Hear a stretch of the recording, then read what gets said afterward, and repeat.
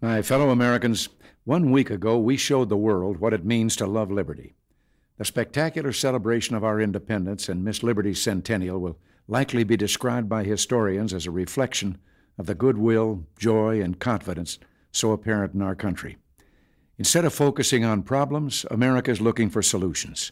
Instead of fretting about this or that shortcoming, we're out creating, building, and making things better. Instead of lamenting dangers, we're putting our best minds to work, trying to find ways of making this a safer, more secure world. And that's what I want to talk with you about today. Our major research effort called the Strategic Defense Initiative, SDI, which is aimed at ridding this planet of the threat of nuclear annihilation.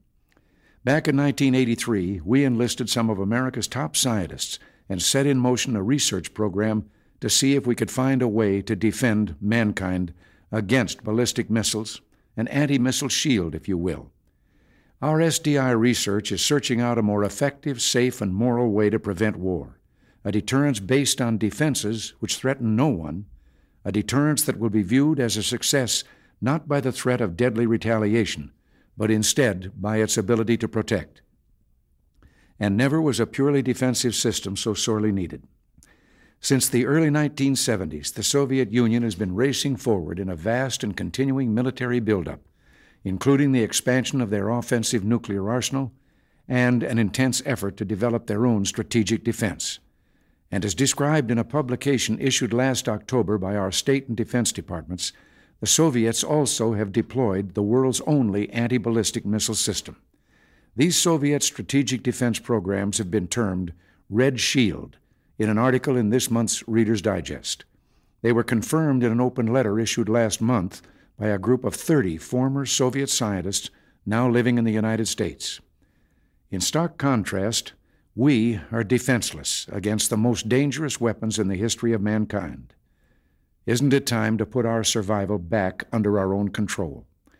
Our search for an effective defense is a key part of a three-pronged response to the Soviet threat. We also have been moving ahead to modernize our strategic forces and simultaneously to reach fair and verifiable arms reduction agreements with the Soviet Union. The Soviets have yet to agree to arms reduction despite the strenuous efforts of several U.S. administrations. However, our SDI research to make nuclear missiles less effective also makes these missiles more negotiable. And when we talk about negotiations, let's be clear. Our SDI research is not a bargaining chip.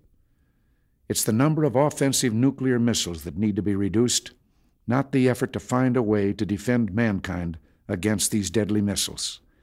And reliable defenses could also serve as insurance against cheating or breaking out of an arms reduction agreement. All this makes it ever more important to keep our strategic defense research moving forward. We've set up a well-managed program which in just over 3 years has already accomplished much. Even faster progress than expected has been made in developing the system's eyes, scientists call them sensors, and its brains, which guide an interceptor toward its target, and methods of stopping incoming missiles, especially with non-nuclear means. Technological advances now permit us to detect and track an aggressor's missiles in early flight. It is in this boost phase that missiles must be intercepted and knocked out to achieve the protection we're looking for. There have been some major achievements in the diplomatic field as well. Great Britain, West Germany, and Israel have signed agreements to participate in the research, and talks with other major allies are expected. Nothing of great value, of course, comes cheap, but a defensive system which can protect us and our allies against all ballistic missiles, nuclear or conventional, is a prudent investment. I'm sorry to say, however, that some members of Congress would take a short-sighted course, deeply cutting the funds needed to carry out this vital program. So it's imperative your voice is heard. In the weeks ahead, it would be a tragedy to permit the budget pressures of today to destroy this vital research program and undercut our chances for a safer and more secure tomorrow. President Eisenhower once said, "The future will belong not to the faint-hearted, but to those who believe in it and prepare for it." I agree with that, and I know you do too. Until next week, thanks for listening. God bless you.